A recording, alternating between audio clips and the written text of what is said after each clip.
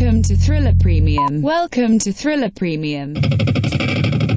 In-depth coverage and timely analysis of macro and micro happenings in crypto and Bitcoin. Welcome to Thriller Insider.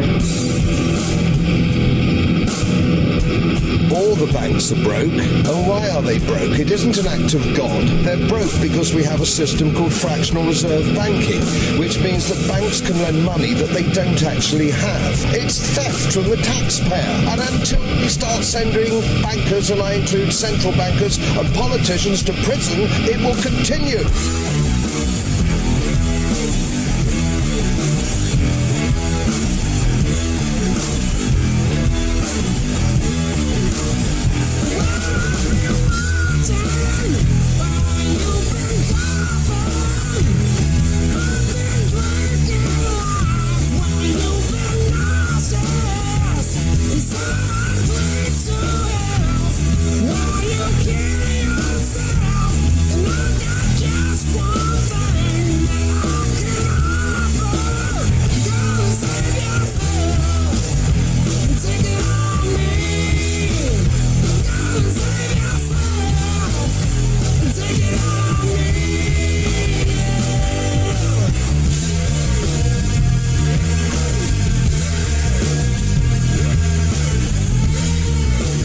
Hello, ladies and gentlemen. Welcome back to another exciting episode of Thriller Insider.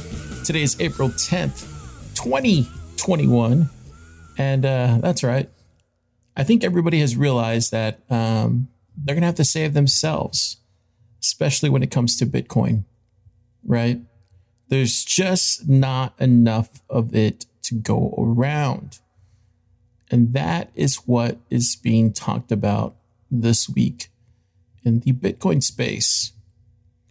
There was big news, I should say big talk around the Nixon seminar. It's a conservative realism and national security monthly gathering of senior statesmen and rising specialists in various aspects of great power, competition, and American national security. And they gather around to discuss issues of current and continuing importance to the nation's interests. That's right. They've been doing this for a very long time. They do it on a monthly basis. And you can actually head over to Nixon's seminar. And this month, they had on Peter Thiel. And he went on there and blew everybody's minds. And a lot of people were taken aback by what he said. And this isn't something that a lot of us in the Bitcoin and crypto space, haven't heard before. You've heard this before. You know this stuff. But I think a lot of people that were probably in the outside of that, probably the Forbes and the financial Twitters and the Business Insider people, they never heard it expressed this way, right?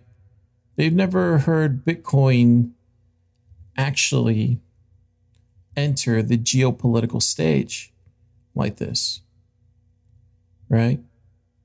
And that's what we're going to be discussing today, because this is the first time where Bitcoin has, I can officially say, entered the geopolitical stage. And what's interesting is, for the first time ever, we are looking at how Bitcoin is going to affect the world going forward. Not only monetary-wise, but technology-wise as well. And what you start to see is the world changes in a different way because of the effects of Bitcoin. And we'll touch on that more later in this episode. I will say this is going to be a very beefy episode.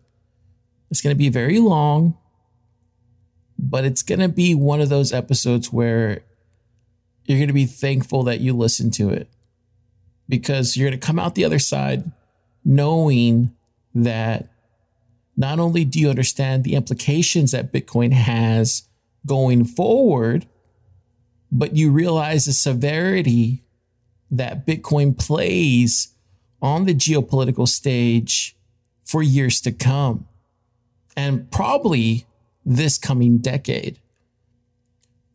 Now, we're going to start off by listening to somebody by the name of Peter Zeihan.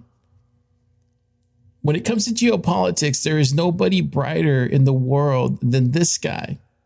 He literally dominates everybody when it comes to explaining how the different forces around the world counteract each other and how these countries play off one another.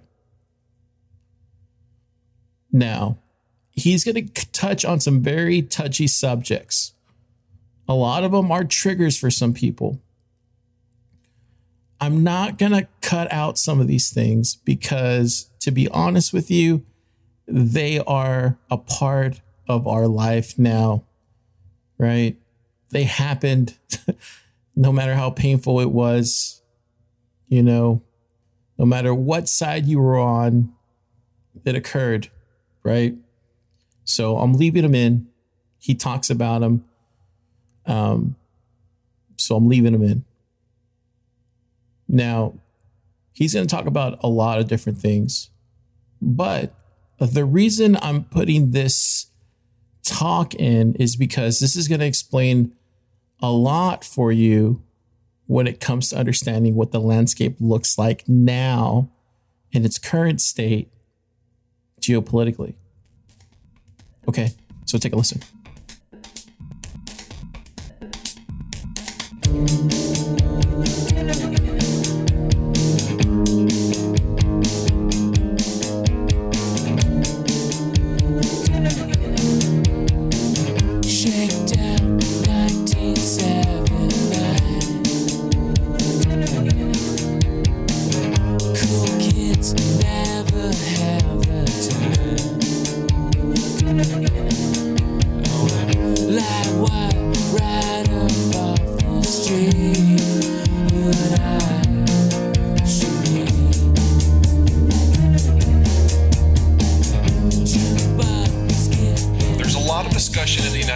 About our future in the world, but we're all working from an understanding that is now 30 to 40 years out of date. So allow me to kind of reset the picture. At the end of World War II, the Americans created a new age, a new order, the first order of the world. In it, we told everyone that we would use our navies to patrol the global oceans so that everyone could go anywhere at any time, interact with any partner, participate in any supply system, bring any commodity home to produce any product, then send it out for export. For the first time in history, you didn't have to do any of that with military escort because the Americans took care of it. And that ended the imperial age and brought us globalization and free trade. It worked because it allowed the global system to develop as a containment strategy. We basically created this order. We paid everyone to be on our side. But the Cold War ended 30 years ago. And the Americans have been edging away from that system ever since. And without that security parameter of the Soviet foe, the Americans lost interest in maintaining the free trade order. Now, let's assume for the moment that the Americans decide that they want to carry this forward into the future.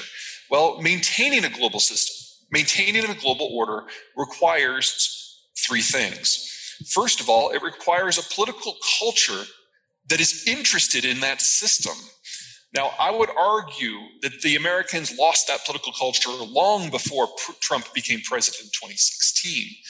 But with the storming of the Capitol complex this January 6th, the U.S. doesn't even have a political culture right now. So until the Americans can knit their culture back together, the Americans are simply incapable of having a foreign policy that's more than perfunctory. Now let's assume for the moment that President Joe Biden is the guy, and that he can do this. He can get us all back on the same side and lead us out into the world. How long do you think that's going to take him? a month, his whole term, more time than he has. This is a decade-long cultural transformation. We're done, at least for now. The second thing that you would need is a global military footprint to enforce the peace, to patrol the global waterways. This is total American troops stationed abroad since World War II. It's been trending down for decades. That ship has sailed, literally. Americans haven't simply decided to leave. Americans have already left. The security underpinnings of the global order are already gone. And what is left is simply running on inertia. And the third thing that you would need to maintain a global system is global economic interests. And Americans have never had that. We have a continental economy, and if we had invested that economy into the wider world, then the global order would not have been a bribe. We would have just been another empire. Now, check out India. India never joined the global order. And so it never gained full access to the advantages of the order in capital, in industry, in technology. Economically, it is this decision not to join the global system that is the root of India's development lag. It was a choice. And culturally, it is this decision not to join the global order that is the root of Indians' inferiority complex, because everyone that Indians compare themselves to did join the order.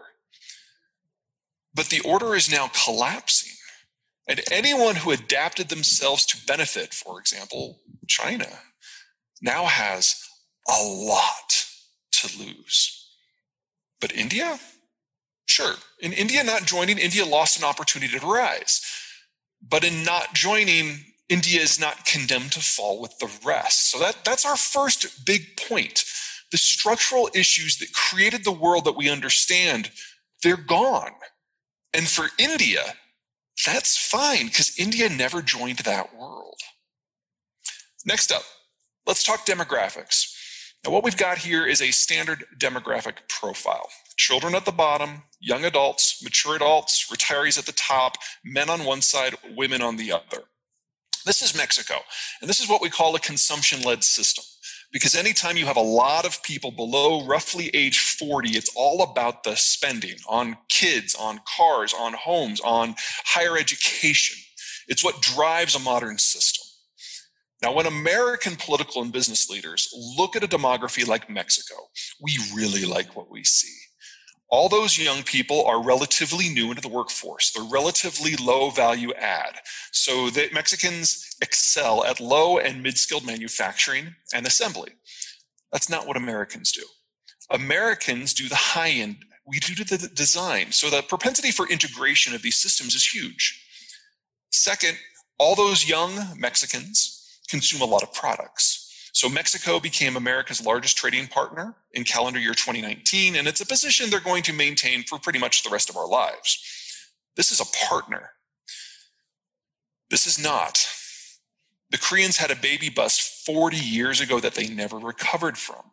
So they now have a lot of people in their 50s. Now, those folks have been at their jobs for literally decades, very skilled, very high value added, and going head to head with the American workforce. In addition, not a lot of Koreans in their 20s and 30s. So the Koreans have to export all that product. America will never have a trade surplus with the Koreans. Now, between approximately 1980 and 2015, the world was kind of in this beautiful demographic moment. All of the world's economies were either consumption or export led. Here's a number of them in the year 2000. More or less a perfect balance. But 20 years later, we are all 20 years older, and the picture's changed. The global demographic of high consumption has peaked, and it only can go down from here. As to the export-led economies, they're aging into mass retirement. The year 2022 is the year that most of the advanced world shifts into kind of a post-growth system. Now, in the United States, Americans are kind of a partial exception. And the generation that matters the most are our baby boomers.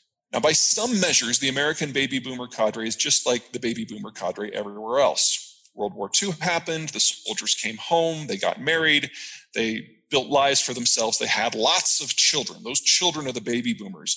And there is a boomer cadre in Japan, in the United States, in China, in Germany, in the UK, pretty much throughout the world. Anyone who participated in the war en masse. Now, as you age, the way you invest evolves. So when you're 35, you invest a very small sliver of a very small income for the future. When you're 55, you invest a much larger wedge of a much larger income. And then when you're 64 3/4, every spare cent that you have, you put away for the future. So you would generate more and more capital at a higher and higher velocity. And as you near retirement, you become a little desperate to get that last little bit of income. So you start putting this huge amount of money into projects that when you were younger might not have made sense. So municipal bonds give way to foreign bonds, give way to foreign stocks. American investments give way to European investments, give way to Indian investments. The capital inflow from the world's boomer cadre is the single largest reason for India's growth surge for the past decade. And it's almost over. Because in calendar year 2022, the majority of the world's baby boomers, Americans included, move into mass retirement. And when that happens, all of those far-reaching investments get liquidated. And it goes back into the most secure investments you can have, such as American government treasury bills and even cash. Because once you retire, you never add to your stack of investments. So the whole world right now is in its biggest capital glut ever. And it's over next year. In that, American boomers are just like everybody else. But American boomers did one thing that no one else did. They had kids. And the American millennials are unique in that they're really the only ones out there. There aren't Japanese or German or Italian millennials. So they are providing the ballast for our consumption system today, and they will be investing tomorrow. But for the rest of the world, it's a very different picture. Let me give you an idea of the scale. What I've done here is I've stacked up the consumption-led economies in the world today. This is all of them. And this is what they'll look, assuming 0% economic growth, which I realize is not realistic, but we've got to start somewhere. Here's where they will be in 2030. Here's the world's the world's export-led systems. They're aging out. They disappear as a class. Now, today, we only have one post-growth economy. That's Japan. They've already aged into mass retirement. But if you fast forward 10 years and look at the demographics, like folks, this is already over. Consumption has already peaked. Production is peaking right now. Global capital supplies peak this year. None of them will return in our lifetime. You want to grow some more 40-year-olds? It takes 40 years. And all of this was before coronavirus. Coronavirus has driven all the consumption-led systems offline and into recession at the same time. So if you're an exporting nation, it really doesn't matter if you can beat the virus because you have no one to sell to. Let's look at the comparison that everyone in India loves to make. Now here we've got India and China in the year 2000. But as we all know, the Chinese have a one-child policy. So you fast forward that today, and China has now the world's fastest aging demography. Best case scenario, assuming nothing else goes wrong, in the year 2100, there'll be fewer than half as many Chinese as there are today. In calendar year 2020, the Chinese birth rate collapsed, dropped by almost a quarter. And remember, it takes 9 months to have a kid. That means the birth rate in 2020 reflected 2019 conditions. They haven't had their coronavirus crash yet. Now look at India today. It's aging too. India might be resistant to deglobalization, but it's urbanized right alongside everyone else. India's birth rate began to contract 25 years ago, and that contraction sharply accelerated a decade ago. That means India in 2021 is aging at a similar rate to what China aged at back in 1980. That would suggest, in the worst case scenario, India still has 40 years of demographic dividends to reap. That's great. So that's our second big point. India faces little of the demographic pressure that plagues not just China, but most of the world. Now, that doesn't mean that there are no clouds in these silver linings. India has the world's worst sex imbalance. In 2030, there will be 50 million surplus men under 45, concentrated in the Hindu belt. That is a social and a political stability issue. If Indian women today think that there's issues in Indian gender relations now, I mean, look out. In consumption-based systems, having half your population exist is, in essence, a lower caste, has implications for technological progress, investment capacity, and, of course, consumption. Let me put that into a little bit more context. On the left, we are looking at population density. On the right, we're looking at per capita income. So on the left, the red and the orange are the particularly densely populated regions, while blue and green are less dense. On the right, the red and orange are the poorer regions, while the blue and green are the wealthier ones in per capita terms. There's a moderately strong correlation between population density and personal economic performance, particularly in the Hindu belt. Now, I'm not telling you anything that you haven't heard before here. For India, this contest between population and prosperity has always been an issue.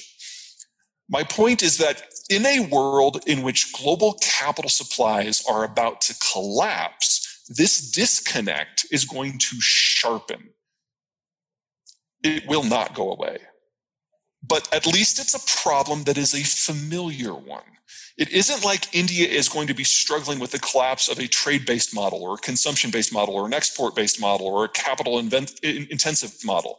The problems India will have are the problems India already knows. You have methods for dealing with them. They're not perfect, but at least your basic understanding of your domestic economy is not going to change. It's the devil you know. The devil China knows is a disaster. I can give a presentation for 3 hours about how China is going to be a failed state and not exist in a decade, but this is really the one that matters the most. It's the islands off the coast, Japan, Taiwan, the Philippines, Indonesia, Singapore. The Chinese call it the first island chain, and there is no period in the long history of the Han people in which China has been able to economically interact with the lands beyond the chain ever, except right now, under the American-led order. Because the basic tenet of the order is that the Americans force everyone to be on the same side and no one interferes with anyone else's economic trade. If the Americans leave, that ends. China is only successful because the Americans are enabling it to be. But the Americans are getting out of that business. Now, there are two countries that theoretically could take America's place and enable China's future success, and they are Japan and India. What we've got here is a map that shows all the energy flows that go into China. Now, 80% of China's oil is imported. 85% of that flows by India. Now, Japan's navy is fully blue water, so it can interdict shipping to and from China nearly anywhere. Japan's navy has the range to reach the Persian Gulf, where most of this crude comes from. But what Japan cannot do is reach the Gulf if the path is hostile, and that is where India comes in. Not only can India reach the Gulf by itself now, India can interdict anyone attempting to approach the Gulf from the east. So that's the third big point. No one in East Asia can access the Persian Gulf without India's express sign-off. India is the most important country in determining whether China will survive the next few decades. It's entirely up to you. And this all might be happening sooner than you think. First of all, we are likely to have an energy crisis in the next few months. Now, you may remember back during the Obama administration, the Americans and the Iranians cut a deal where Iran would cancel its nuclear program if in exchange it was rehabilitated. There were a lot of Americans who thought that deal was bad. Trump was one of them. And Donald Trump canceled the deal and applied a maximum pressure campaign to destroy the Iranian economy, which has been broadly successful. Now, under the new president, Biden, the talk is whether or not that deal is going to be revised. It's not, because the circumstances have changed. The Iranians are kind of over a barrel right now, and the Americans, if there is going to be a new deal, they want a much stricter one that restricts Iranian policies. To that end, the Iranians realize they don't have anything to trade, so they've gone out to try to establish new chits. So around New Year's, they started hijacking ships in the Gulf, specifically a South Korean chemicals tanker, thinking that that would get the Americans' attention. It didn't. Trump did nothing. Biden did nothing. We don't care. Because of the shale revolution, we don't care about global energy markets. So expect the Iranians to kind of up the ante and grab bigger and bigger ships in order to get people's attention. That obviously has consequences for energy shipments. Second, the Americans have had a sharp falling out with the Russians over everything from cyber crime to cyber stalking to election interference to general propaganda. But because the Americans don't care about energy anymore, the Americans are preparing a series of sanctions against Russian energy exports. So now all of a sudden we have a potential for an energy crisis both in the Persian Gulf and in the former Soviet space. And losing trans-Suez shipments this week has certainly not helped. This can all blow up very quickly, and the Americans are not going to be a guarantor of energy shipments. If anything, they're going to interfere with them. Then we've got American-Chinese relations. On his way out the door, Donald Trump rolled a couple of grenades into the bilateral relationship. He called what was going on in Xinjiang a genocide, because, it is. And he said that any American political leader, any American bureaucrat can visit Taiwan in their official capacity as an American representative. That's about that far from formal recognition. On his first day in office, President Biden reaffirmed both policies. In addition, he sent 2 aircraft carriers into the South China Sea to do military exercises within sight of the Chinese military bases there. We have new policies on Hong Kong. We have new policies on Tibet. The Biden administration has doubled down on all of the sanctions and tariffs that the Trump administration administered to China, including those on Huawei and CNOOC. And the Americans' new trade representative, Catherine Tai, that's the woman in the top left, she's Taiwanese. The Chinese perceive this as a full court press against their interests, and they are not wrong. On the Chinese side of the equation, they realize that their demography is sharply terminal. They realize that their export-led economic model is in danger. And so they are closing ranks, demonizing outsiders, and hunkering down for an economic breakdown. Choose your measure. Demographics, trade, military reach, geographic exposure, finance, energy. The dragon is not only a myth, it's a dying one. And what does this all mean for the elephant? Opportunity. Now, that doesn't mean there aren't challenges ahead, and one of them is going to hit now. There are 3 new strains of coronavirus that matter. The first one out of the United Kingdom is more communicable. It is probably already the dominant strain in both India and the United States. The second one out of South Africa is cross-species transmissible with rodents, which means it will never go away. We now know for certain that we will all need boosters forever. The third one, the Brazilian variant, bypasses pre-existing naturally gained immunity. Now, luckily, all the vaccines that we know of so far in the West work against all of the variants, and all of the Western vaccine manufacturers are already working on phase 3 studies for boosters, which will all be ready by this October. So for the Americans, this is a relatively minor issue.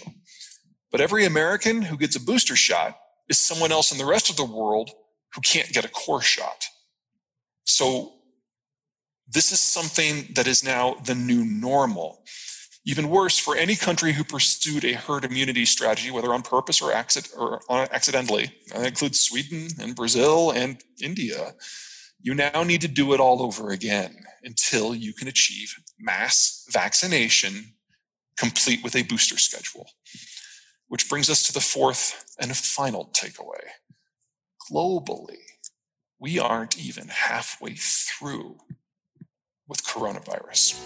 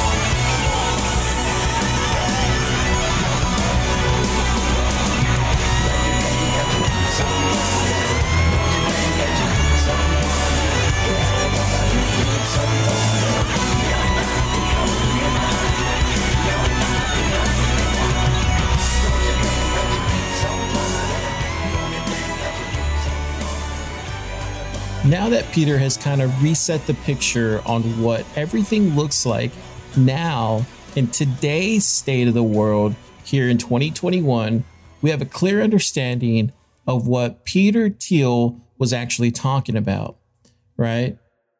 I'm going to play you the full 10-minute clip of where Peter and the rest of the people at the seminar actually have this discussion about China and the geopolitical stage with America and Bitcoin and how it all plays out together.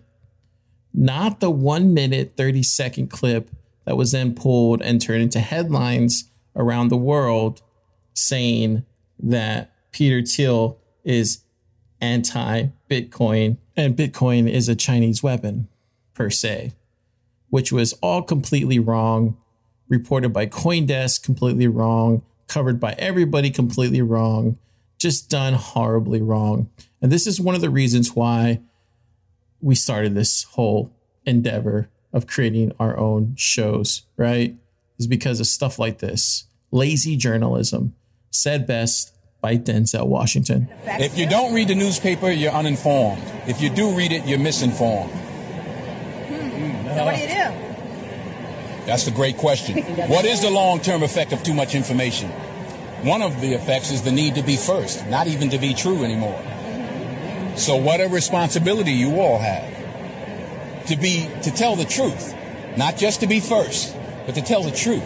We live in a society now where it's just first. Who cares? Get it out there. We don't care who it hurts. We don't care who we destroy. We don't care if it's true. Just say it, sell it. Anything you practice, you'll get good at, including BS. And that was one of the main reasons why we started doing this show, right? That was one of the main reasons why I knew I could do it better.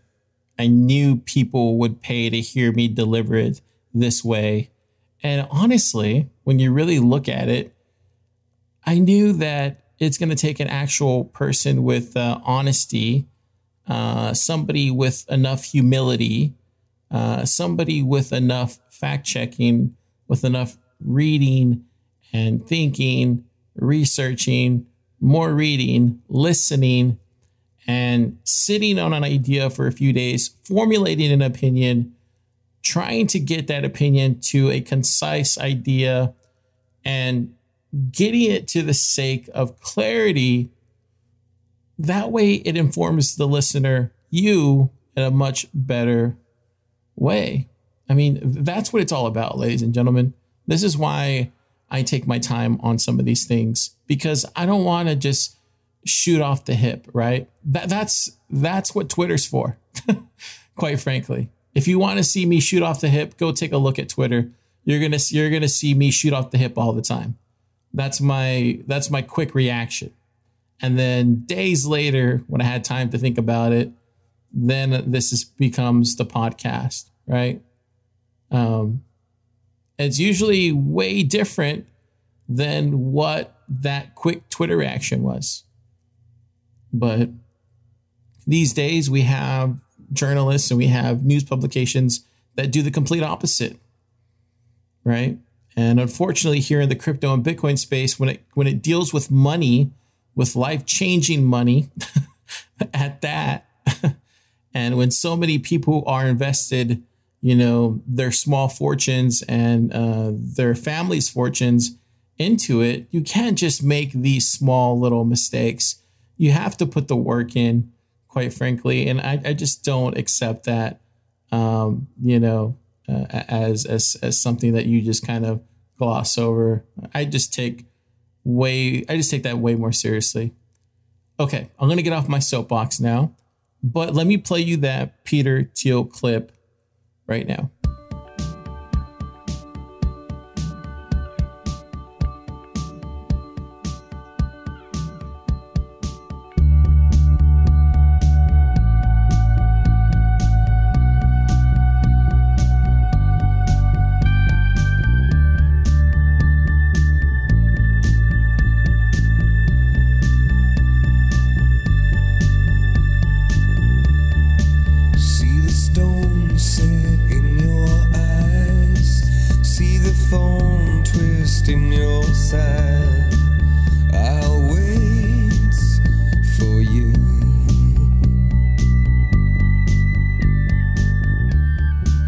Regarding digital currency, we've seen recently in the last few days that China has proposed creating their own digital currency.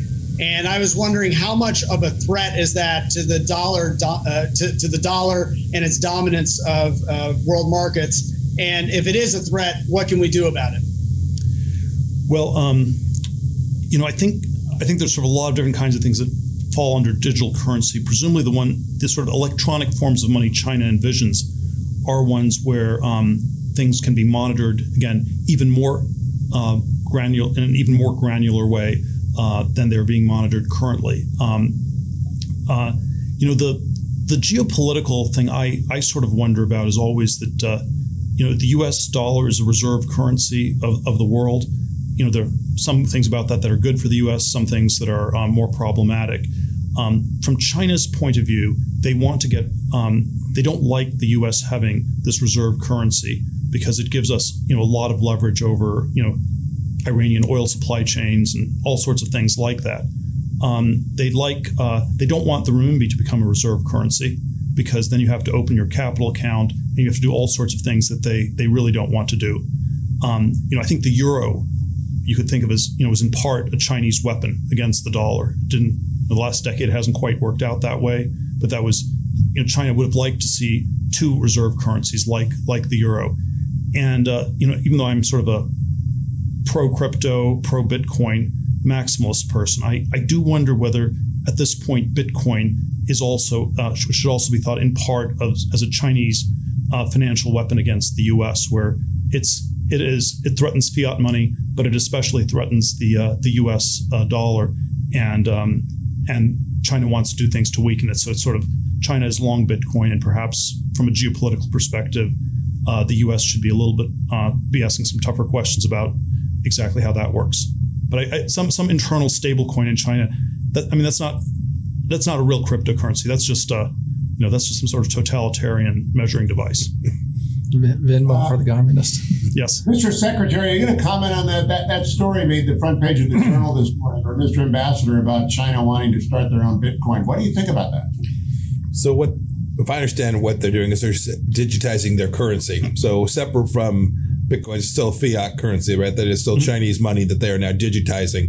It has huge impacts for their surveillance capacity. They would pitch it as anti-fraud. You can prevent fraud from taking place. I suppose that's true. This is something I think they believe will reduce the costs of cross-border transactions as well for the Chinese. Your point about not wanting to be a reserve currency, I think, is right. I think they'd like it to be among a mix. They want to make sure that when Secretary Pompeo issues the sanctions against the Iranian leadership, that there is a way to purchase Iranian oil that we don't have the capacity to either seize, understand, or impact. And so I do think these digital currencies, separate from Bitcoin and cryptocurrencies are something you'll see more countries go to. The United States has a project where we're working on it too, but we will be slow off the gate. It has lots of implications for us here at home.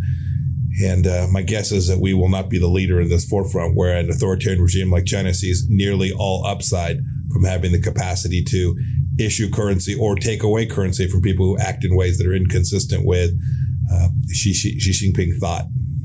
No, absolutely. You think of one of the things that gives folks freedom is the ability to walk in with a $100 bill or some type of currency and buy something without it being tracked. But the Chinese will be able to track every single purchase that everyone makes. Now, we've freely given up that privacy in many ways with Amazon, so there's a record of everything that we purchase these days, it seems like, especially during COVID. But by taking away hard currency that can be used to purchase things, it will give the Chinese Communist Party an enormous measure of control over the Chinese people, which and every time they have an opportunity for more control, they'll take it. And as Peter pointed out and the Secretary pointed out, this is another big step along with facial recognition to have a total surveillance society. They'll know every single thing that you on some level, it is really an extraordinary sociological political experiment with no real 20th century precedent. I mean, there are ways that probably Stalin was still worse than Xi and probably killed more people, but just the degree of hooks that you have into people is just extraordinary. It's sort of like the government's in your innermost core, and it's completely out. It's like the God of St. Augustine. It's like totally outside you, totally inside you. Knows everything about you. It's can you imagine how this will factor into the social credit score? Omniscient, omnimalevolent. Makes the Stasi look like amateurs. No, and the social credit score when you tie in the currency to everything else, what you're spending money on and everything. Quite something to hold. I've never heard the term omnimalevolent before. No, Peter, following up on Mike's question, which I think there's a consensus now that AI and quantum computing are the new high grounds, or at least will be the high grounds for the future. And I think there's still a consensus that we have an edge in both those areas. Yes. Although, again, it's a diminished edge over where it was a few years back. What's your advice to the Biden administration? How do we stay ahead on quantum and AI? Keeping in mind that we're an open society and we've got all these graduate students here and that sort of thing. What do we need to do to stay in the forefront? Because my concern is if we fall behind, we lose the high ground. We're going to be in for a rough spell. Yeah, the thing that I would say is tricky about AI is that there are a lot of aspects of the technology that I think we don't actually want to be pursuing too much, because it's AI is what you need for a surveillance society. Right. I've had this riff where people often say crypto or Bitcoin is a vaguely libertarian technology. I mean, technology is politically neutral, but it can still be crypto's sort of. If crypto is kind of libertarian, then AI is kind of communist. And so even though we're ahead from the basic science of AI, China is willing to apply it. It's willing to turn the entire society into a face recognition surveillance state that's far more intrusive, far more totalitarian than even Stalinist Russia was. I thought again one that comes to technology, it's a narrower question than where I began. So our team spent a lot of time thinking about semiconductors and the ecosystem around it and the manufacture of semiconductors. I went back this week, you'd sent a note out, and I went back and reread then Nixon-Kennedy debates, where they were debating these two little islands off the coast of China that are part of Taiwan formerly, in deep, intricate debates. Taiwan is even more central today to the high-tech infrastructure for the world, TSMC itself, and all of the subsidiary technologies around it. I wonder what your sense is. So we have a policy. It's our one China policy and the communiques that flow from it. The Trump administration largely stayed with that. Give me your sense of what would happen if that were upended, not necessarily through military force, right? We didn't steal it. If it's coerced into those semiconductors not being available and that the hand semiconductors not being as readily available to the West. What's your sense, and how should the private sector think about that as well? Well, I think there are basically two cutting-edge semiconductor manufacturers. It's Taiwan Semiconductor and Samsung. And there were probably something like 30 semiconductor companies that were cutting edge 20 years ago, or 30 years ago. And so it's gotten a lot more expensive. So these scale economies, and so And then you have these questions about, how many semiconductors do you need that are really cutting edge versus how many can be these, more cheap, mass-produced things. But yeah, probably, if you're going to have a self-driving car, that probably will require a cutting-edge semiconductor, and that's where, there's probably some weird way in which, from an economic point of view, you can almost think of Taiwan as just this one company. It's Taiwan Semiconductor. And then, the political questions are, who really controls the company? Is it, does the Chinese Communist Party have hooks into it? Or, are they still more scared of them? But somehow the board corporate politics of Taiwan Semiconductor are probably in some ways a proxy for all of Taiwan. On one other area of the whole tech stacks, and we're covering a lot of ground here, Mike, maybe I'll ask you, and how do you think about the space race that's sort of emerging, with, to some extent Russia, but even more with China, and where, they're sort of launching all these killer satellites and maybe space weapons, or, and a lot of this, of course, is, very classified. Yeah, a lot of it's classified, and there's a lot of people that know more about it than I do. But suffice it to say, here's a data point that's useful.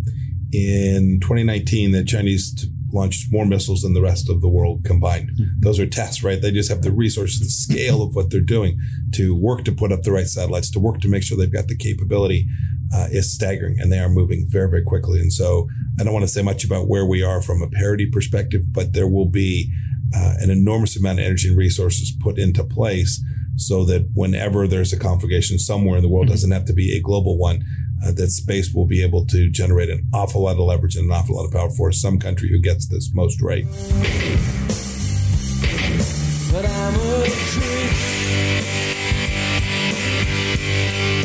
I'm a widow. What the hell am I doing here? I don't belong here.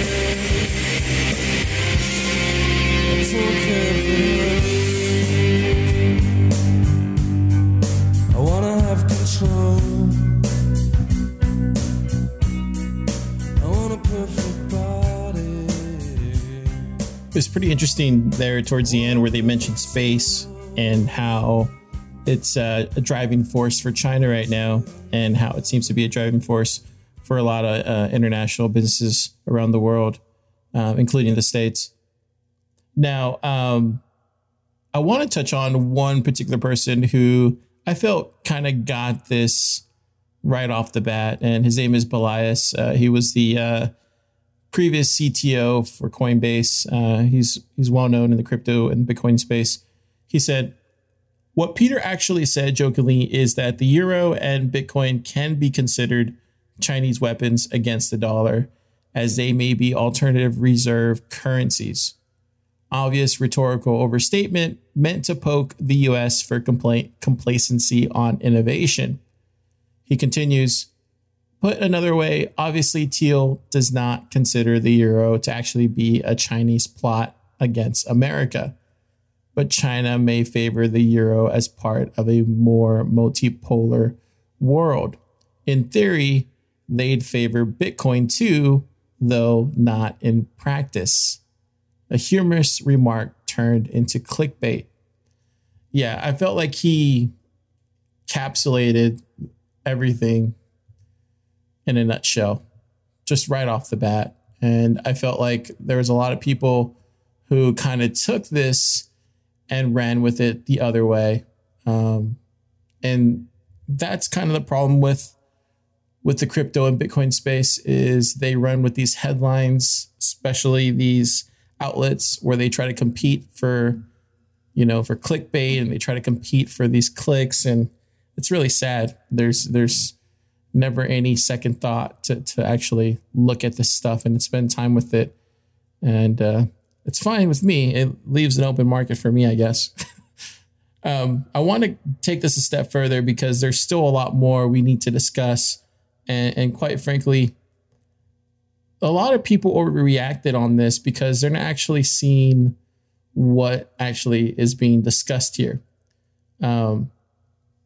They aren't upset by what Peter Thiel said.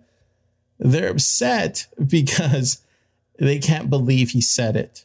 Now, a lot of us in the Bitcoin and crypto space, for the longest time, have always believed that Bitcoin was going to become the reserve currency of the world. You've heard me say it several times. There's prominent Bitcoin maximalists in the space that have always said it. There's even people writing their own legislation like Pierre Rochard that's doing that currently right now because they feel that the United States is not doing enough with Bitcoin. So, hats off to them, for trying to do that. But the reality is somewhat not what's really going on. If you look at just this past year, you could see that mining production is actually being taken place here in Texas alone. You can see that they're shoring up renewables. There's an exorbitant amount of money that's being printed, right? You can also see there's a quiet kind of race in trying to get these projects that are on DeFi ramped up. There's all sorts of, backdoor deals when it comes to venture capital money for NFTs and all of that kind of thing. The only thing that's not happening, as far as I can tell, is on the regulatory side, right? That's the only thing that's not actually taking place is on the regulatory side. There's a lot of cleanup being done globally by the United States, whether that's BitMEX or whether that's here in New York State. But there's not a lot of guidance by the SEC or by the CFTC. And people think this was in an effort to clear up and to make way for an ETF this year or possibly early next year. We'll see. But the fact remains that Peter Thiel was right. $185 trillion of debt has come in the last 20 years, and COVID has accelerated this debt. And bonds are the only thing that people think are safe. But as you know, because we did our Bitcoin in March, rising bond yields, that's a thing, right? And people seem to think that bonds are going to save the day. But Bitcoin seems to be a trend. And that's a good thing, because assets that thrive when the bond yield is rising do so because they can demonstrate future growth. And that's what Bitcoin is doing, especially while being reasonably priced to reflect a positive return.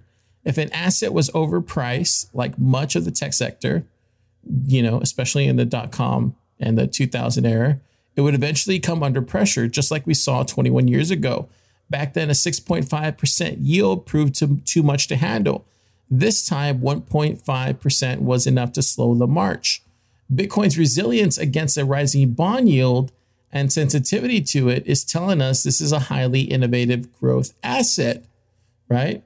Probably the most bullish case for Bitcoin is that it's an open source project that is fueled by innovation. Not to mention, MIT is doing the heavy lifting for it, right? It's no secret. We have all the devs. We control the GitHub, right? And we're working on the mining now. We just need the US to start working on the accumulation. We seized enough of it. We just didn't keep any of it, right? So what does this all mean?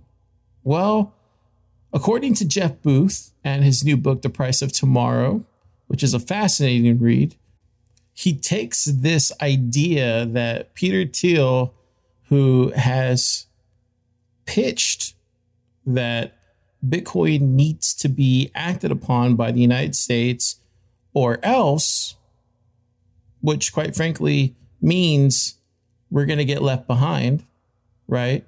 Because it's every man for himself, which means every country for themselves out there, because times are changing, right? This is a new world that we're living in, right? Well, Jeff Booth talks about this in his new book, and he explains how this new world looks now. and how Bitcoin resolves a lot of these problems, and how China fits in almost to the T. Take a listen.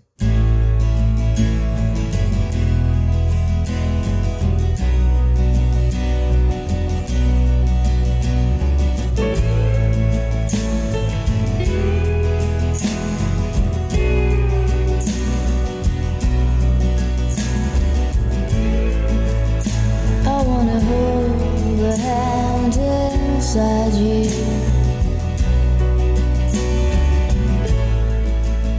I wanna take the breath that's true.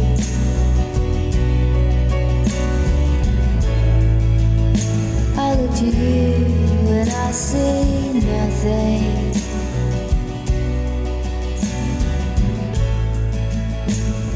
Some of these concepts that we talk about, so government today, one of the concepts about Bitcoin is bad for the climate, right? It uses energy. Now, let's dig a little bit on that and say, so number one, I think you know this, that Bitcoin searches for low cost energy. And so it actually helps the grid of solar expand. And it and that should happen. It should continue to advance solar, because Bitcoin miners are constantly searching for the lowest cost energy.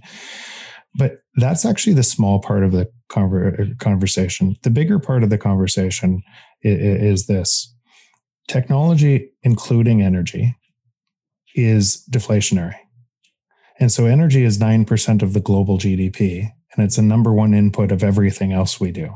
A lot of things they work or they don't work because of energy. In fact, the entire oil U.S. On oil reserve, everything else was about energy, low cost energy, securing energy, and it's a geopolitical game. But now you have new solar, not ready to transition all to solar or renewables, but you have new energy competing at the lowest cost, additive to the energy grid. So that must therefore be deflationary and additive to deflation that we're already talking about on a kind of an exponential layer, because it cuts across everything. Now, what do you do as a government? Because what you're trying to do, what you're saying is, I care about climate, so I'm going to fund innovation in climate to reduce climate damage. CO2 emissions. And every time that you increase more energy from lower cost clean energy, it's lower cost. And so I have to offset that lower cost by printing money to make oil prices go up, to make other things work, to be able to buy more and more and more. So the existing monetary system of the world, you cannot grow forever on a finite planet. Growth with technology is different than growth for the last 100 years. Growth with technology makes things free or lowers the cost so much that it changes the economic calculation. And that's the thing that people are really missing. It's a big deal. It's impossible to solve climate out of the existing system. In fact, the existing system is the cause of climate change. So think about what's happening right now geopolitically, and this is connected. So China is printing more than the U.S. to keep their dollar lower, to keep their labor rate lower, so that we buy more. So U.S. buys more goods, and U.S. is trying to devalue their dollar to be able to gain jobs, lower their labor rate. When technology is because if you lower your labor rate, then technology won't take the jobs as fast. So that's what's happening all over the world, and it's kind of a race to the bottom on currency. More and more of this is happening, and that is creating the same geopolitical tension around the world. Communism is defunded by a free market. If there's anybody that knows this, it's the U.S. the U.S. was founded on these principles, on the rights of the individual in a free market. And so the only way to control citizens is through if you actually. So I suspect that the best way for the U.S. to actually kind of emerge or really strong out of this is to embrace Bitcoin, because China won't embrace Bitcoin. So when you say embrace, do you mean hold it as a reserve asset? So sell our gold and buy Bitcoin? Like what is embrace? How does that manifest itself? I suspect that that'll happen eventually.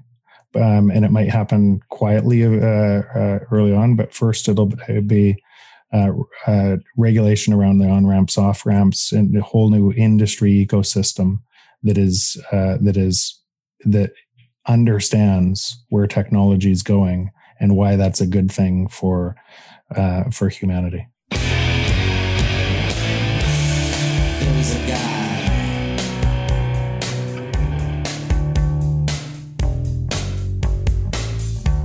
an underwater guy who controlled the sea.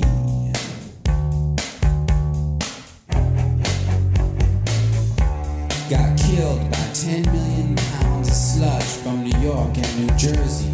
This one is gone to heaven. This one is gone to heaven. This one is gone to heaven. This one is gone to heaven.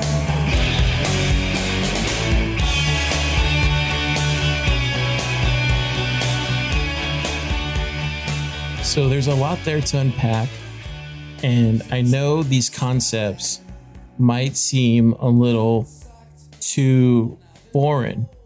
And when I first heard this the first time, it was really hard to wrap my head around it.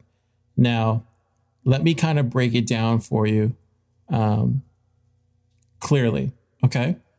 So if we go back earlier when Peter Zeihan was talking about how the world is fundamentally changing right now and how there's certain countries who are in this kind of pecking order to do really well over this next decade with COVID and all these other, things that are either built into our countries, whether it's the abundance of humans living there or the age that we're in or the consumerism, whatever that is.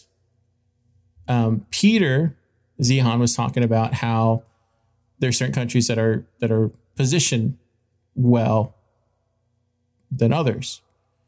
Now, if we fast forward to what Peter Thiel was talking about, how Bitcoin is fundamentally going to help countries, right?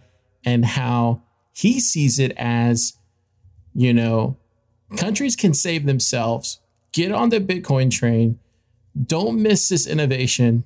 This is going to save these countries, right? This is what Peter Thiel was trying to say to the Americans at the Nixon seminar. This is what he was trying to tell them, right? These are all the people in positions of power. He was trying to get them to understand that America is falling behind, even though we're not really falling behind. He was just trying to get them to try to light a fire underneath them, to say, hey, let's lead in this innovation. Hey, let's try to make this a reserve currency. Hey, let's do everything we can to make sure that America is leading here with Bitcoin. So if you listen to what Jeff Booth is saying, he kind of drops several things here. He says, not only with Bitcoin, and this is actually factually true because, as you know, we have friends here in Austin. And one of those people, I haven't talked to him in like a year, but I forgot his name too. And he probably listens. I'm so sorry. Anyways, when I used to talk to him about mining all the time, he used to always tell me how he's always looking for I forget the name of it because I don't really know about electricity the way he does. But the way he would always explain it to me when he would just run it in my ear the whole time was that it's all about the kilowatt per, and I forget what he would call it, but he would always say it's about the electricity and how you would try to get it as low as you possibly could. And he would say like there was certain places here in the Central Texas area that he could go to. And depending on what type of miners he had, he could always get a really good price. And he would talk to me about it, and I would just listen because it was over my head on a lot of this stuff. But I knew that he knew his shit, and he would always say, like, it doesn't matter, Carr. It's about what you're paying on the wattage or on the electricity. And that's how you're going to be profitable. And I would believe him because he knows what he's talking about. He's making a lot of money doing it. Anyways, we've had him on the show before. Actually, we did his, I was actually one of the speakers for one of his events during South by. Anyways, so I definitely know what Jeff Booth's talking about right there when he says that, because where there's a will, there's a way. We're definitely going to find, and you're already seeing it here in Texas because my brother is in the natural gas industry here in South Texas. And you're already seeing some companies reach out to his company and companies that he knows about mining Bitcoin with the natural gas and how all that's going to fit together. So that's already happening here in Texas. So you're already finding ways to outsource whatever you can to mine Bitcoin because there's money to be made for Bitcoin, right? Because there's only going to be 21 million. And when that becomes too expensive, they're going to try to find another way to do it cheaper. And it's a race to the bottom, right? And then that helps everybody in this area in America and in the world, because this gets power relatively cheaper for everybody, right? So that's one thing there. The other thing that he's talking about is Moore's law, right? This is the exponential progress that we see, right? Exponential increases of the number of transistors on integrated circuits. This is what they teach you in Computer Science 101. Moore's law is the observation that the number of transistors on integrated circuits doubles approximately every 2 years. This is why everything gets cheaper when it comes to, Macs, laptops, RAM, SSDs, everything, right? It's just that it doubles, and it's pretty awesome. Well, what we're seeing is that this all happens in time. It's one of the reasons why we haven't seen that happen so fast for like 3D printing, right? If you go back to 3D printing when it came out, what was it, like in the early 2010s, I think it was. We haven't really seen 3D printing really go anywhere as of late, right? I think the last big thing we saw was they made a gun out of it, and then it's been quiet. But it's still innovating, because it is. And eventually, I think last year we saw they were making houses with 3D printing. Well, fast forward 10 years from now, or even 15, 20 years from now, they'll be doing much bigger things with 3D printing, right? So you're starting to see that exponentially all these innovations will just start increasing over time, and everything gets relatively cheaper. This is what Jeff Booth is talking about. He's talking about how there is always progress when it comes to increasing these ideas, these efficiencies with computing.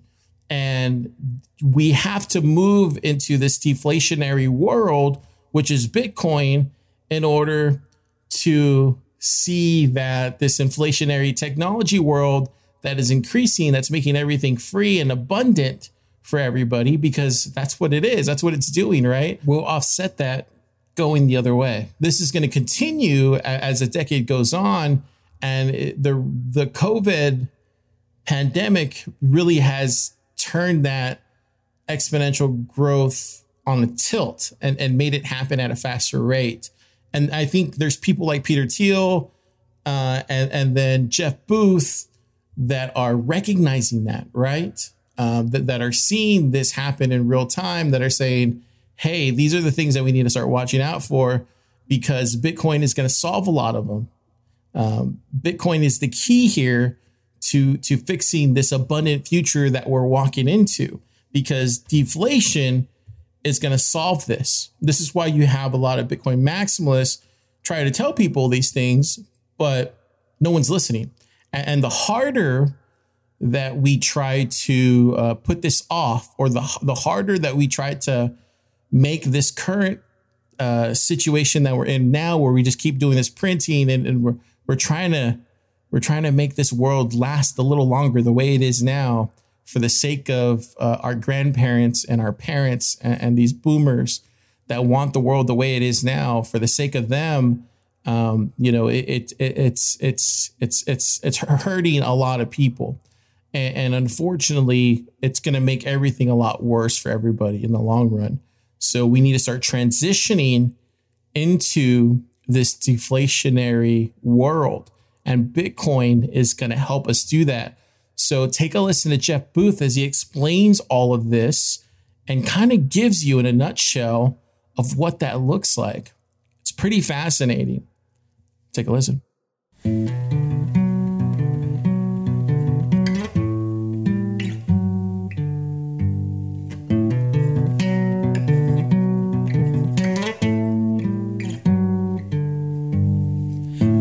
Something in the way I feel that she don't want me to feel.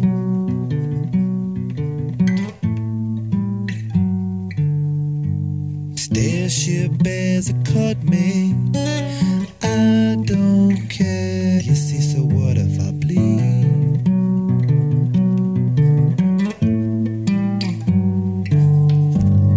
I can never change what I face will never show what is now real.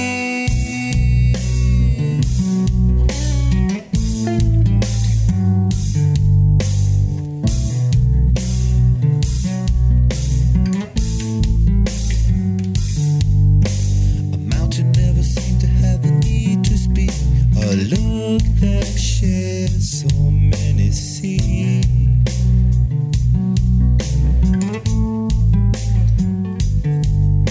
The sweetest feeling I got from you, the things I said to you were true.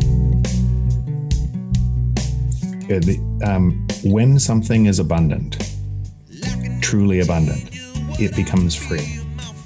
And why is that true? Is because on abundance, you can't create an economic value around abundance. And it's why the air you're breathing right now is free. Right. And the air you breathe underwater is not free. Mm-hmm. It's because it's very difficult to create. And technology, right. And technology is creating that abundance everywhere. And as it's creating more of that abundance, look at how many photos you use today versus how many photos people used 20 years ago when they cost a lot of money to develop film. And then you'd go to the photo processor and realize your whole roll of film was garbage and you miss the moment. Now it's free in the cloud, right? And you have billions of photos at your disposal, and there's no cost for it. And so you get an exponential move in abundance happen. Right. And a fall in price. And it's hard to, Kodak went out of business from not being able to see how their business could monetize differently, even though they invented the digital camera. Right. Yeah. Right. So starting with oxygen and then coming down and think about now, look at the apps that have your listeners, look at the apps on their phones. And what they probably think is, oh, they're only on that because they're getting advertising dollars. That's not true. Once you create a calculator app on the phone, never have to create it again. It's free. You don't buy calculators anymore. Same as whether you can. In 2013, a LiDAR device. There's an article that talks about LiDAR never making it into cars because the LiDAR device was $70,000. It's a $5 bill of material on the newest iPhone. It's embedded into the technology. So that is deflation, and it gives us more and more for less. And new business models are emerging all the time to give us more for less that we're taking advantage of. And so what that means, and it's moving everywhere, is we move from a physical world into a more digital world. It's not just in your phone anymore. It's moving into a base layer of everything. So the rate of deflation and what should be happening and is not because of monetary easing is staggering, and it's getting worse and worse. So the printing of money is an offset to try to make things grow unnaturally against a natural force of technology wanting to give you more for less. And just one more ad. Yeah. You know this from the book. But it took, so we should see evidence of what I'm saying. And that's why why the book was written before COVID, but it predicted all of these things. We should see evidence over the last 20 years. If technology is moving exponentially this way, wanting to give us more for less, we should see exponentially more printing on the other side. Fair? Right. Yeah. To hold us in check at a 2% inflation rate or what. And that's what you see. And you see over the last 20 years to be able to pretend we have growth. There's been $185 trillion of stimulus. Right. Yeah. Which is growing exponentially over time. Yeah. Exactly. It has to, because most of the deflation is in front of us, not behind us. That's just trying to keep up with.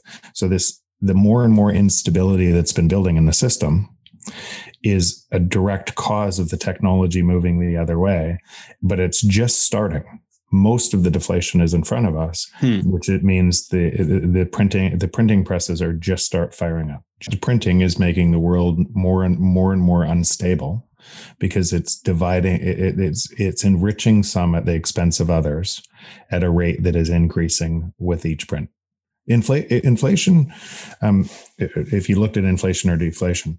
Inflation, the other side of the coin of inflation, is wage deflation. It's one and the same. Right. Right. So right.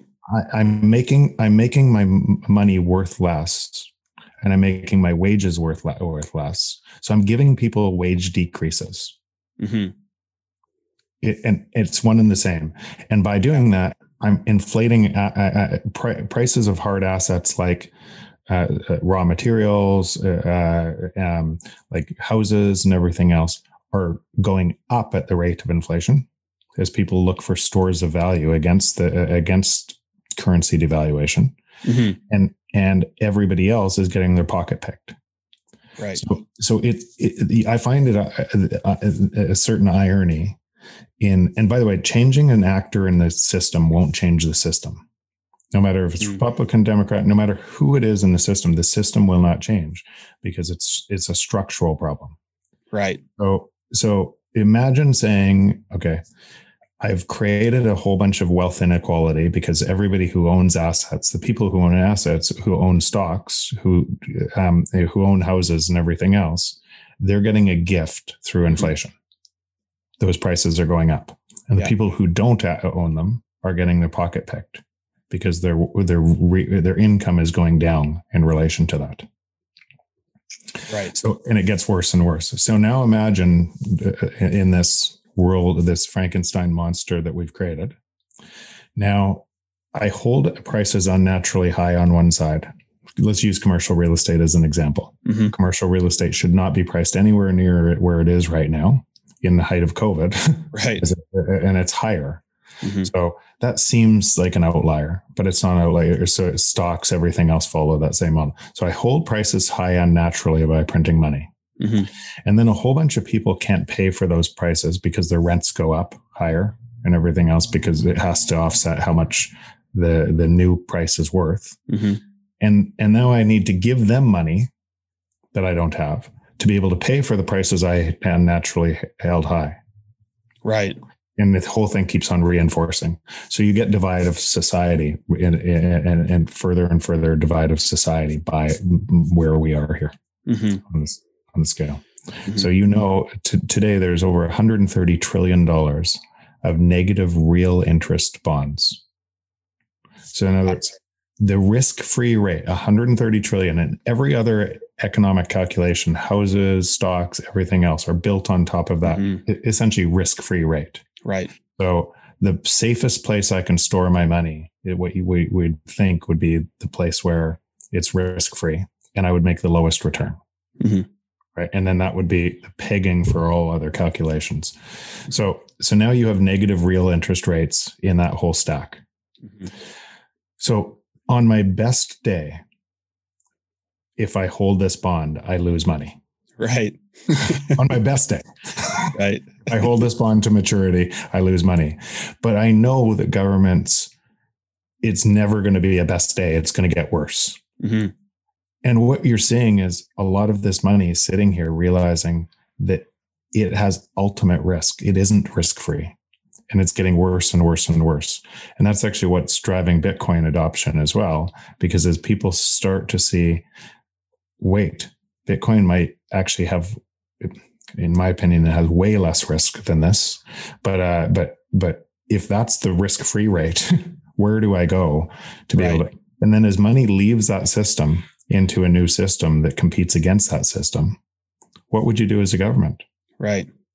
Because interest rates have to go up to be able, you see the 10-year bond you're going through the roof right now. Mm-hmm. It has to go way higher. So do all the, and if it goes way higher to keep money in the system, then the entire economy collapses, but there's nothing backing the entire economy. It's just a bunch of counterparty risk. It's just debt all the way down to the sand, that 130 trillion. There's no gold back. There's nothing backing it.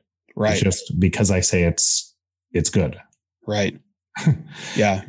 And now as money leaves that system into a new system and interest rates go up, there has to be a response to be able to buy it all, to print way more. I wear this crown of thorns upon my liar's chair, full of broken thoughts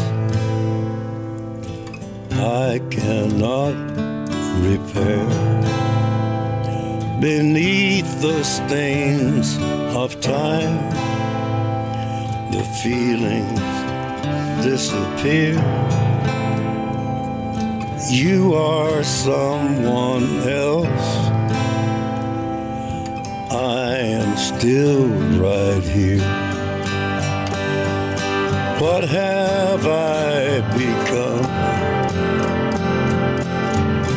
My sweetest friend. Everyone I know goes away in the end, and you could have it all. My empire of dirt, I will let you down. I will make you hurt. If I could start again, a million miles away. So now you see why there's such a big importance with Bitcoin these days, right? You literally can see it from the beginning of this episode until now. You can see that full 360 approach that we talk about here on Thriller Premium, week to week, month to month. You can see this now, right? You can see it from start to finish here an hour and 15 into this podcast. You can see that what we were talking about early in this episode about bond yields to now what Jeff Booth is talking about, how this whole financial system can collapse just because of this money printing that's just continuing on. But the one thing that's saving us is Bitcoin from this. The one thing, and then this is what Peter Thiel was talking about. This is what a lot of people in the Bitcoin and crypto space, if they would have just taken the time, they would have just taken a little bit of more time, done a little bit more research, spent a little bit more time before releasing that headline and said, hey, let's dig in a little deeper here. This is what he's talking about. This is why it's so important for the United States to really go in and start allocating into Bitcoin. It's because of this.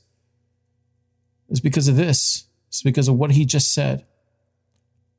And this is why it's important for you and your family. And this is why it's important for me to explain this to y'all. And this is why, I didn't say this here recently on the previous episode, but I got a lot of emails from not from any of y'all, but like from people because, we do our Bitcoin, our monthly Bitcoin email. I'm gonna divert here for a second, just for the sake of giving you a little bit of into my world. But on a monthly basis, we do a Bitcoin monthly newsletter, as you know, and that goes out to everybody who's subscribed, right, to this newsletter, and that's a lot of people in the Bitcoin and crypto space. But a lot of people are casual listeners, right? They like listening to Carr because he gives them the charts and they like listening in on a monthly basis, and that's cool with them. But a lot of people emailed in after that episode because they were upset that when I got to the Coin Talk section, I literally just did not give them a Coin Talk section. I don't know if you remember that episode, but it was something to the likes of, all this is crap or something. Don't invest in any of this. You should be investing in Bitcoin. It was something like that. And yes, it was kind of short and brief, but I wasn't doing it to be a jerk. I was doing it to make a point. And the point was what was this. And what we're seeing now is that we're in the end game, ladies and gentlemen. Like, this is serious business. Like, what type of person would I be telling you to go invest in some kind of altcoin right now when the best thing you can do for you and your family is invest in Bitcoin, which is going to be the reserve asset that a lot of these countries are going to move into, right? That doesn't make any sense whatsoever. Like, I couldn't sleep at night knowing that I told somebody to go, invest in DOT or Cardano or something. Like, no, that's just beyond what I want to, I don't want to sleep at night knowing I did that, right? And yeah, so that's kind of my insight into what my world looked like a week ago when we released that episode. Got a lot of emails. People were complaining about that. People didn't like that I did that. They thought it was, mean spirited, all sorts of stuff. But at the time, it was really to kind of hit home with Bitcoin is going to save a lot of people here who end up not seeing what is going on. And what's really going on is this abundant future that we're moving towards. And this is exactly what Jeff Booth is talking about. And this is explained here. Now he moves on to how Bitcoin actually fixes this, which is even more awesome. So take a listen now to how he talks about how deflation, how everybody always talks about how deflation is bad, right? Oh, deflation is bad, but it's not bad. Deflation is not bad, especially money wise, when you live in a world that's abundant, when everything is abundant out there, right? Take a listen.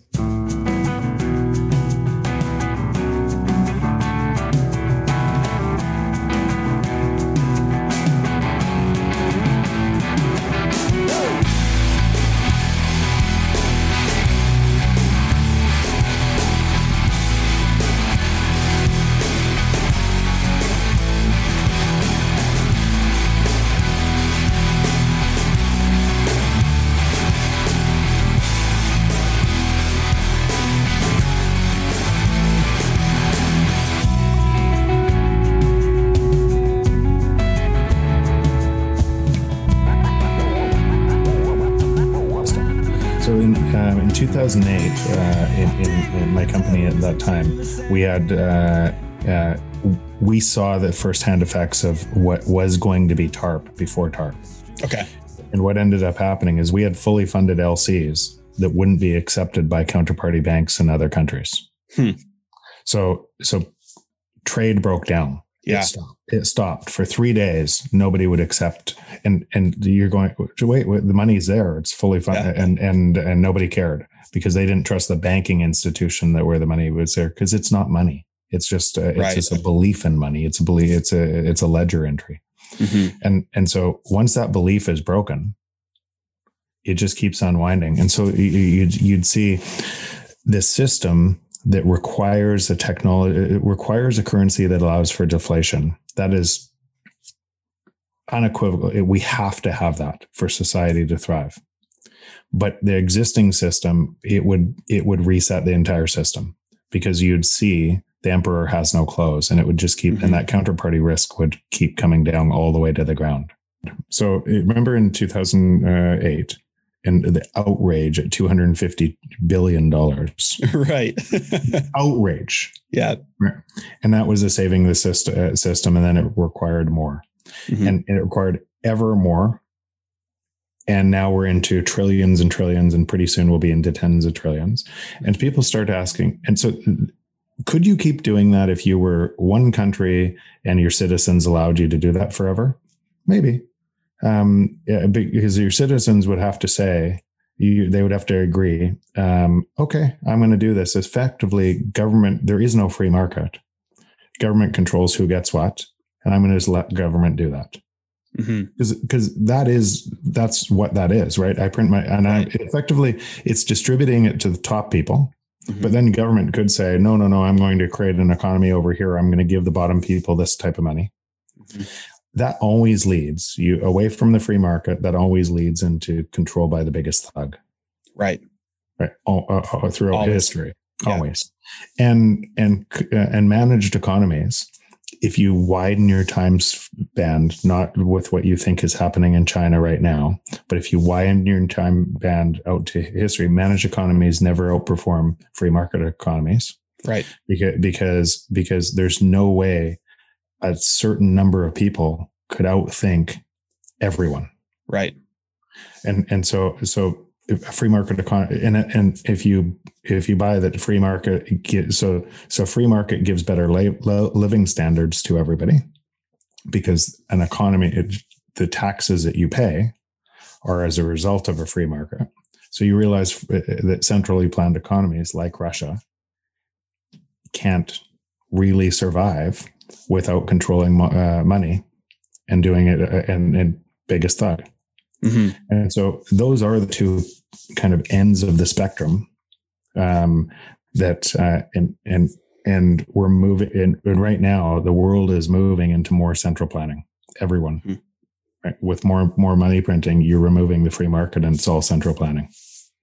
So we've got a bright future ahead of us. At some point, we get, just because of the nature of how technology is progressing, at some point globally, we have a system, a deflationary system, that where technology has replaced a lot of labor. But ultimately, like, we look at that, like you said, and we don't want that to be true. We're scared of that. We don't think that's a good thing. But ultimately, it's not utopian, but it's close, because there's a lot of things that require a lot of labor right now that won't in the future. You don't need UBI as a solution, because it's free or close to it to have your basic living needs and expenses covered, right? Like, that's the long-term future that we have in front of us. So, and think about that. So why people can't see that on a free market is they think, well, because their comparative set is the current environment of misallocated prices and prices here, and they can't see how good that could look. Yeah. And I know you can. But now just carry that forward. And let's imagine an industry that has high margins and a whole bunch of people that don't need to work because they have everything for free, but they want to. What do you think they would go after? The high margins. Isn't that how it would? Isn't that how things would work? So wouldn't all of those things be disrupting at a crazy rate to bring them down lower in price too? Yeah. And so the point of now, the transition between systems, and that's not caused. The transition between systems is not caused. The pain in that is not caused by what will happen no matter what, the technology or anything. The transition between systems, the massive pain that's coming, is because of trying to extend and pretend an existing system. Right. And the more you do that, the more pain that's going to come in the transition. Yeah. Yeah. That makes sense. Yeah. And so that's what people are, they're so scared, but they don't know what to do. Yeah. They're so scared of what that looks like, but that it paralyzes them, and they keep on doing what they did. And you keep doing what you're doing to get the same result over and over again. It's pretty irrational. Yeah. But that's what we're doing. So, why I've become an advocate of Bitcoin, is I think it's the best path for humanity to get to the other side. It still won't be easy, but if governments start to adopt it and work it into the current currencies and peg to it, then it provides a transition from the old system to a new system. And effectively, what would happen is, if there's $400 trillion of entire assets of the world, eventually will be divided by 21 million Bitcoin. Right. So because if you measured your world in Bitcoin today, what you would see is everything's coming down in price. Right. Yeah. It is a currency. Could there be something else that maybe, but how fast it's growing and how fast of a network effect that it's building and that ecosystem that's building on itself, I see it as a high likelihood to become a the reserve currency, and then from there to be potentially be we actually use it as a currency too, or the second layer on Bitcoin as a currency too. And if that and so you can imagine, right now you have this massive wealth inequality, and there's no way that the world's millionaires could each one of them buy a Bitcoin. Right. Right. So you realize what that would do and change. And yes, some of the early people on Bitcoin would have more, but the bigger thing is, once that's done, the only way you actually retain your Bitcoin or retain power is by giving value to society. Yeah. Right. Right. So otherwise, so if you want to be a rogue state, let's use China as example. Right? You want to control your society, then let's not use a state. Let's use an individual who has 10,000 Bitcoin, and they decide, okay, I'm going to hire myself an army and everything else to be able to have more control. Instead of giving value, they're going to hire themselves an army. They're actually distributing Bitcoin by doing that. Right. That's true. They're losing power by doing that. Yeah. Right. So it levels a playing field, or something like it levels a playing field, and it forces a transition to where technology can provide broad-based abundance. Right. Yeah. Because like you say, there's winners and losers with every system. There's pros and cons with every system, but a deflationary system built on hard money means that the incentives are aligned so that moving ahead equals providing value to society. Exactly. Whereas the current system is almost the opposite of that, or going there. Yeah. Or going there. That's exactly the point.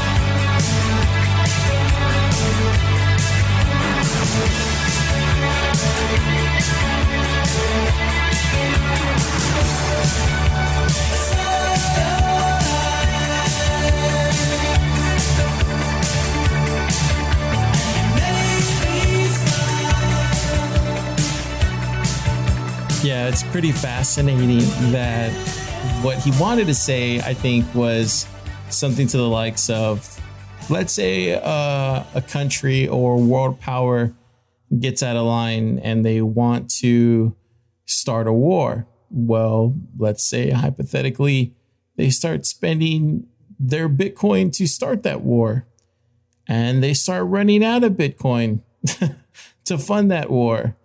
Well, now they're in trouble, right? So the incentives are aligned for a much better and peaceful world because we're not fighting amongst each other anymore, right? Because our incentives are aligned now. Now we're trying to live in a prosperous world, right? We're trying to live in a happier, more functioning, cohesive world where we want to help one another, where we want to not only see one another thrive, but we want to see one another excel as well too, right? And I think Bitcoin can help do that. And this is what I like about Jeff's kind of idea about this deflationary world that he paints in such an eloquent way. And so, you know, it's one thing for me to say buy Bitcoin and save the world. When I started saying that back in 2017, and I really believed that back then. But when he starts painting it out this way, it's when I start seeing that, oh, wow, it actually does save the world. And it makes us start appreciating each other in a different way because it gets our incentives in line. And that's all it truly takes. Okay.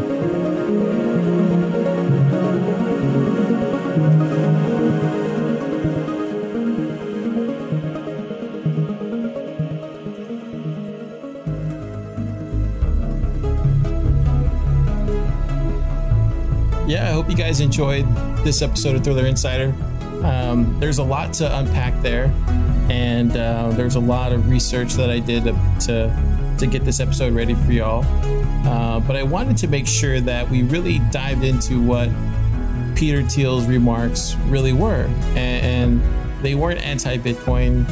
They weren't anything to do with China. It had more to do with how the United States is complacent with Bitcoin innovation and Bitcoin allocation.